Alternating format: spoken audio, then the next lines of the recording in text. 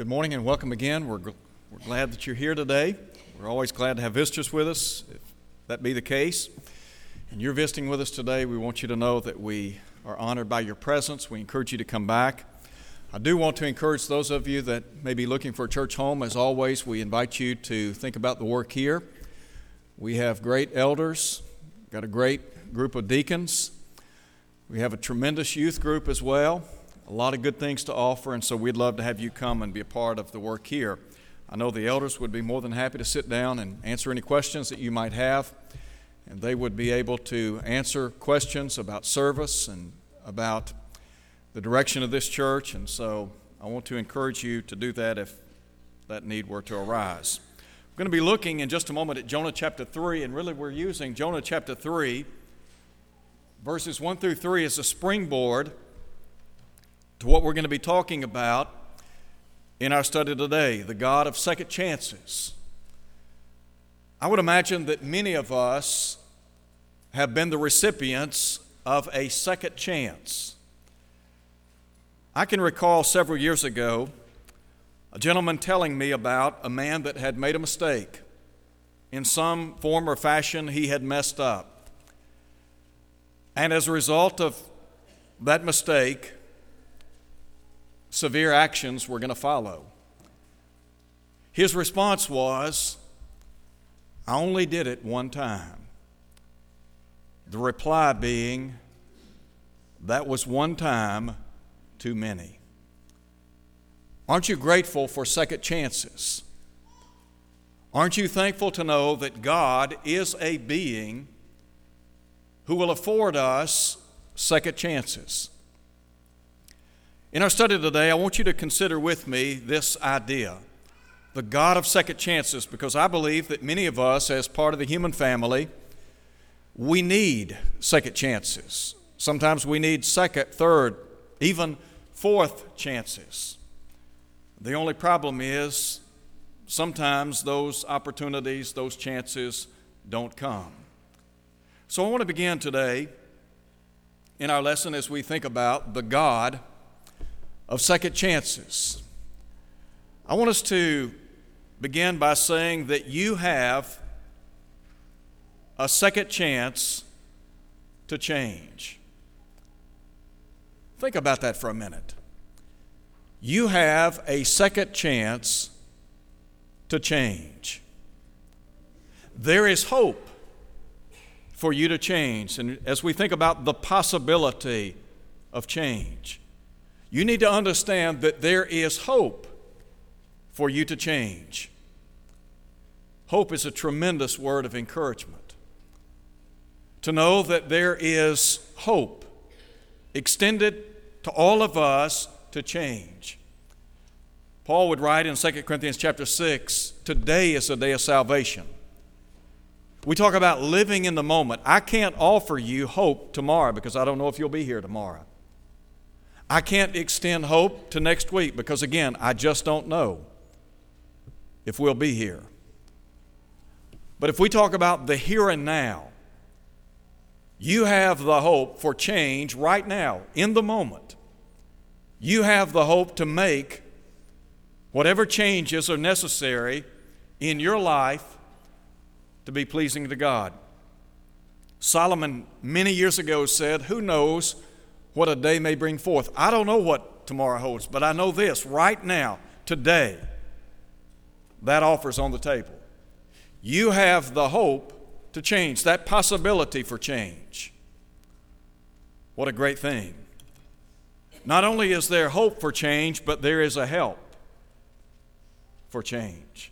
Did you know that there are some factors that can help you in your change? First and foremost, I think about the Savior. Jesus was a difference maker while upon this earth. And you look at the many lives that he came in contact with.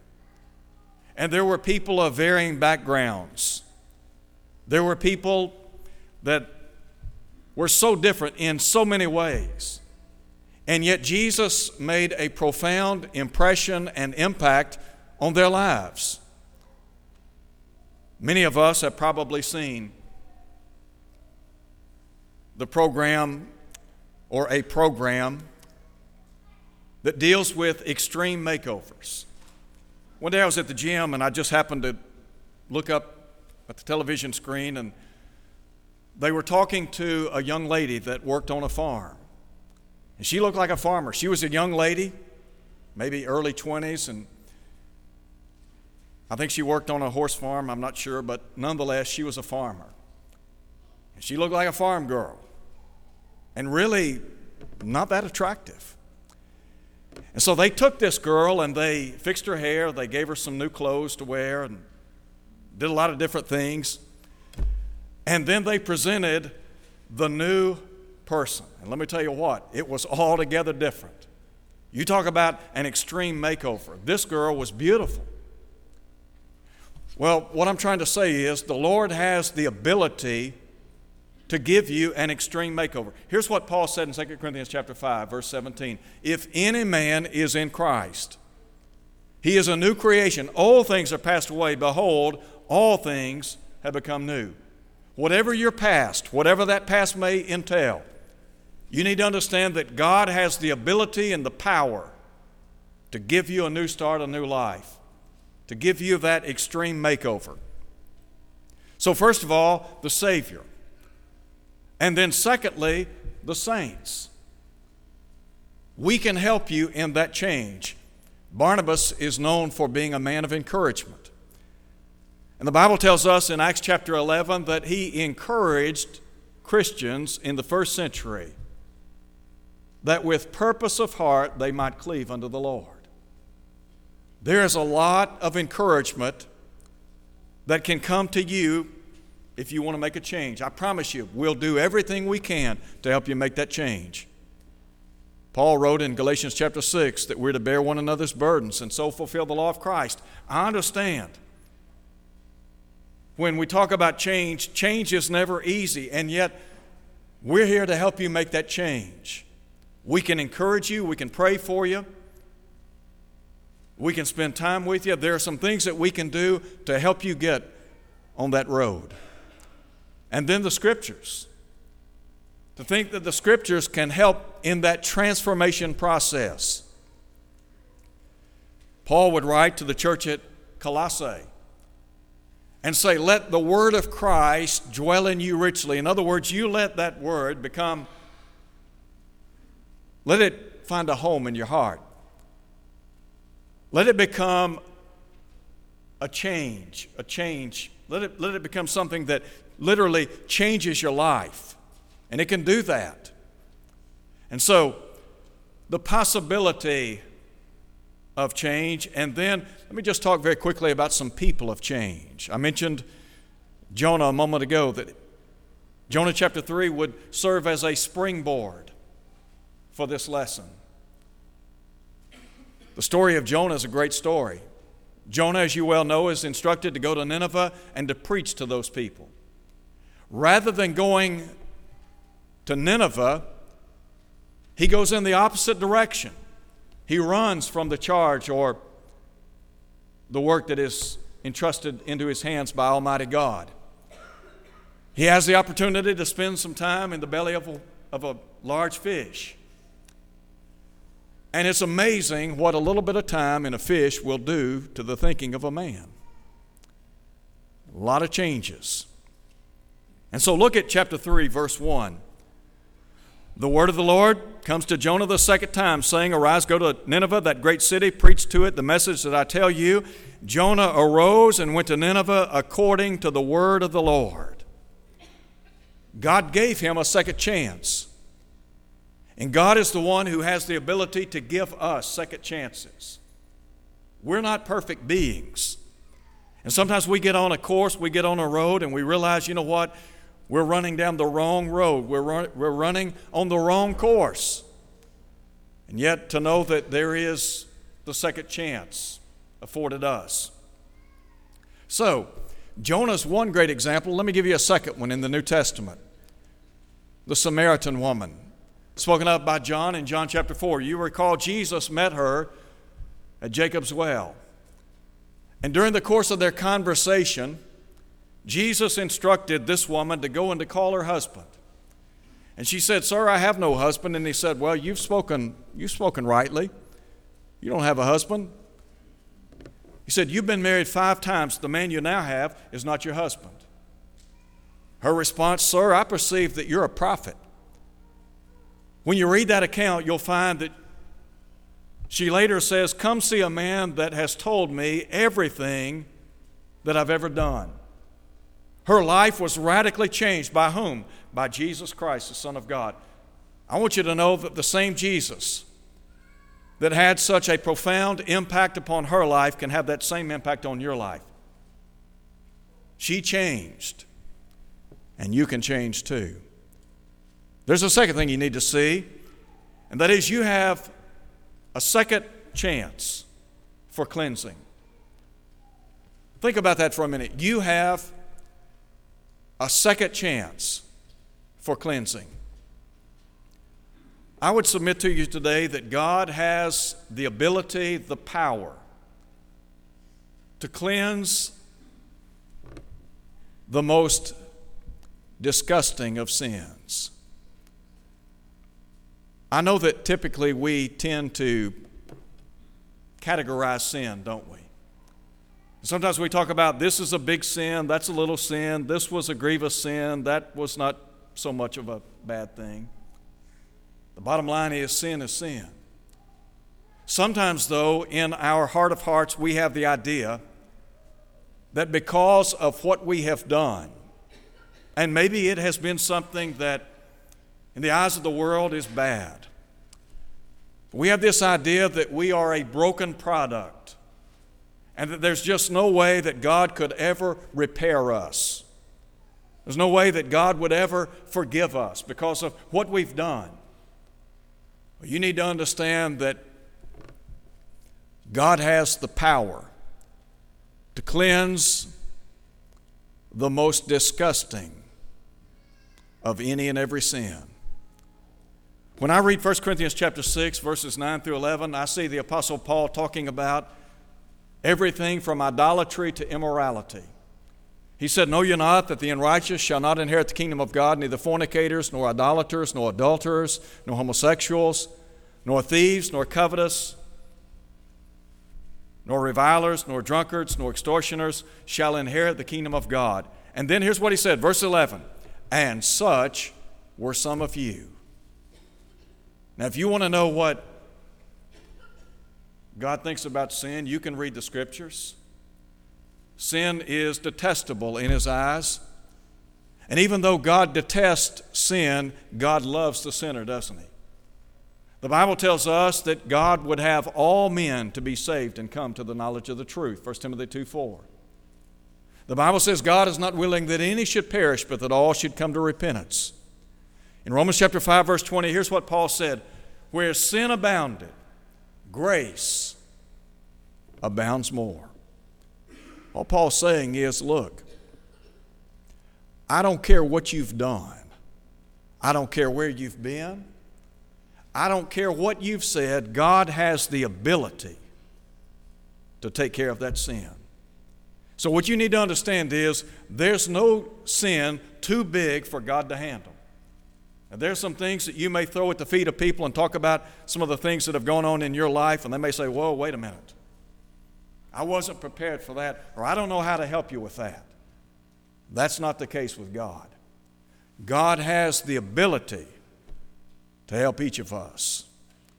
There's another thing you need to understand, and that is God has the power or ability to cleanse the most delinquent of sinners. Now just think about that for a minute. No matter how delinquent you have been in your life, whatever the case may be, you can go to Corinth. And when you walk into the city of Corinth, you see people that were steeped in pagan idolatry. You see people whose lives were filled with immorality.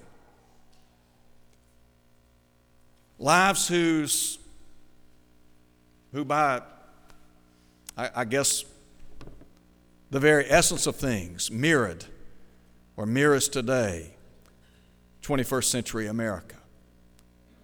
People living in adultery and fornication people living in homosexuality.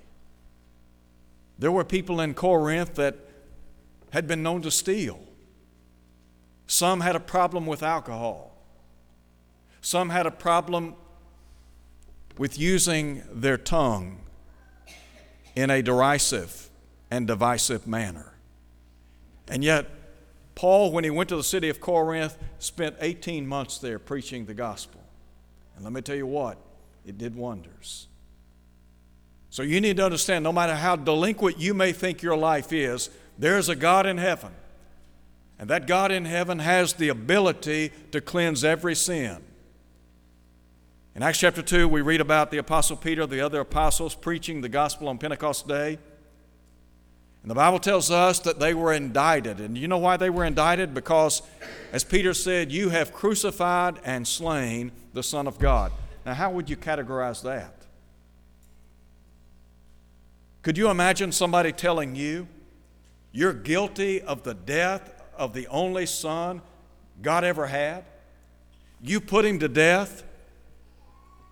What would you think? Would you think that there would be any hope for you? Wouldn't you think all is lost? Let me tell you what, when they heard that, the Bible says they were cut, they were pricked in their hearts. And they cried out, and they asked Peter and the other apostles, what shall we do? And here's what Peter said. Peter didn't say,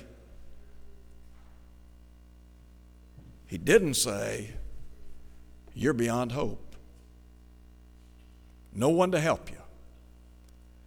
He didn't say, you know what, you just need to go on back to your hometown because this gospel message is not for you. This idea of forgiveness, it's not applicable to you. No, he didn't say that.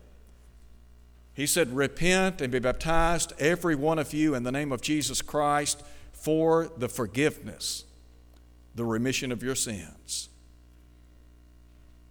Some 3,000 people on that day obeyed the gospel. Some of those very people had been guilty of putting Jesus to death, and yet God, in his graciousness, forgave them. And not only did he forgive them, he will forgive you.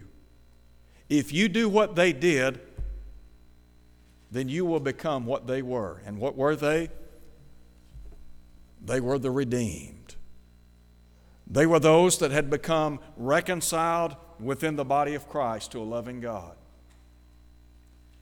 So, you need to understand, there's a second chance for you, not only to change, but for cleansing. And then there's a third thing. You have a second chance today for contentment. A lot of folks live today under the pretenses of contentment. And by that, I simply mean they think they're content, or they're trying to convince themselves that in some way or another they're content. But in reality, they're not content. And there are a lot of people in our world today, if you were to stop them on the street and to ask them, and if they were to be perfectly honest with you, they would tell you, you know what, there's something missing in my life. And it might be they can't necessarily put their finger on it, but there's something missing. There's a void, there's a vacuum in their lives. And they've tried to fill that void or that vacuum with any and everything. And guess what? Can't be filled. Can't be filled with the things of this earth. And there's a reason for that, because the things that are material in nature, they rust out, they wear out, they fade out. They are literally here today, gone tomorrow. There are a lot of people. They put a lot of emphasis on the here and now. In Ecclesiastes chapter 2, Solomon talks about all the work of his hands and all of his labors. And you know what he said? And you got to think about it. Here's a guy that was the king over the United Kingdom. He has immense power. He is extremely popular among the people. He's got all kinds of material possessions. And so he surveys all of his work. And you know what he said? It's vanity. Like grasping after wind. You ever been on the beach and picked up a handful of sand? And when you picked it up and you held your hand out, what happened to that sand? It begins to fall to the ground, doesn't it? A lot of folks in our world today, they're trying to grasp a hold of something that just doesn't have any permanency. Paul said, we brought nothing into this world, and it is certain. That's an absolute. It is certain we can carry nothing out. Not one thing. We came into this world with nothing, and we'll leave with nothing. The things that we have in this world, can they make us more comfortable? Yes. Can we enjoy them in the sense that they bring us some pleasure and gratification? Wouldn't deny that a bit. But when we come to the end of the road here on planet Earth, you better have more than just the here and now that you're banking on. You see, the things of this world, eventually, they fade away. They evaporate, don't they? That's why Paul said, but godliness with contentment is great gain. So, what about the place for contentment? Can you be content? You may be saying right now, you know what? I'm not satisfied with my life. I'm really not happy. I'm not fulfilled. My life lacks purpose and meaning. In short, I really don't have anything. Well, guess what? You know what the good news is? You can have it. You can have it today because you have that opportunity, the second chance. Where is it? It's in Christ. The only way you'll ever be satisfied is to live a life centered upon the Lord. The Apostle Paul talked about in Philippians chapter 4. I want you to read with me Philippians chapter 4 very quickly. I want you to read it because I want you to see it with your own eyes. Look at Philippians chapter 4. And listen to what Paul said. We talk about contentment. This whole idea of a second chance. Here's what Paul said beginning in verse 11. Not that I speak in regard to need, for I have learned, that's the key. I have learned in whatever state I am to be content. I know how to be abased, and I know how to abound. Everywhere and in all things I've learned both to be full and to be hungry, both to abound and to suffer need. Paul's really saying, look, I've learned how to be content. With a lot, I've learned how to be content with a little. What was the source? Verse 13. I can do all things through Christ who strengthens me. Look at verse 19. And my God shall supply all, A-L-L, all your need according to his riches in glory by Christ Jesus. There may be a void or vacuum in your life right now. That void or vacuum can be filled by the Lord. Solomon said it well, fear God, keep his commandments, for this is man's all. That's what life's all about. The reason a lot of people in our world today aren't content, they're not happy, they're not satisfied, is because their focus is on the wrong things. So what I want you to see is you got that second chance today. Second chances don't come our way often. Sometimes we don't get a second chance to make it right. But I want you to know that right now, right here, you have that opportunity. That offer is on the table. Now you can leave here and you can leave that offer on the table.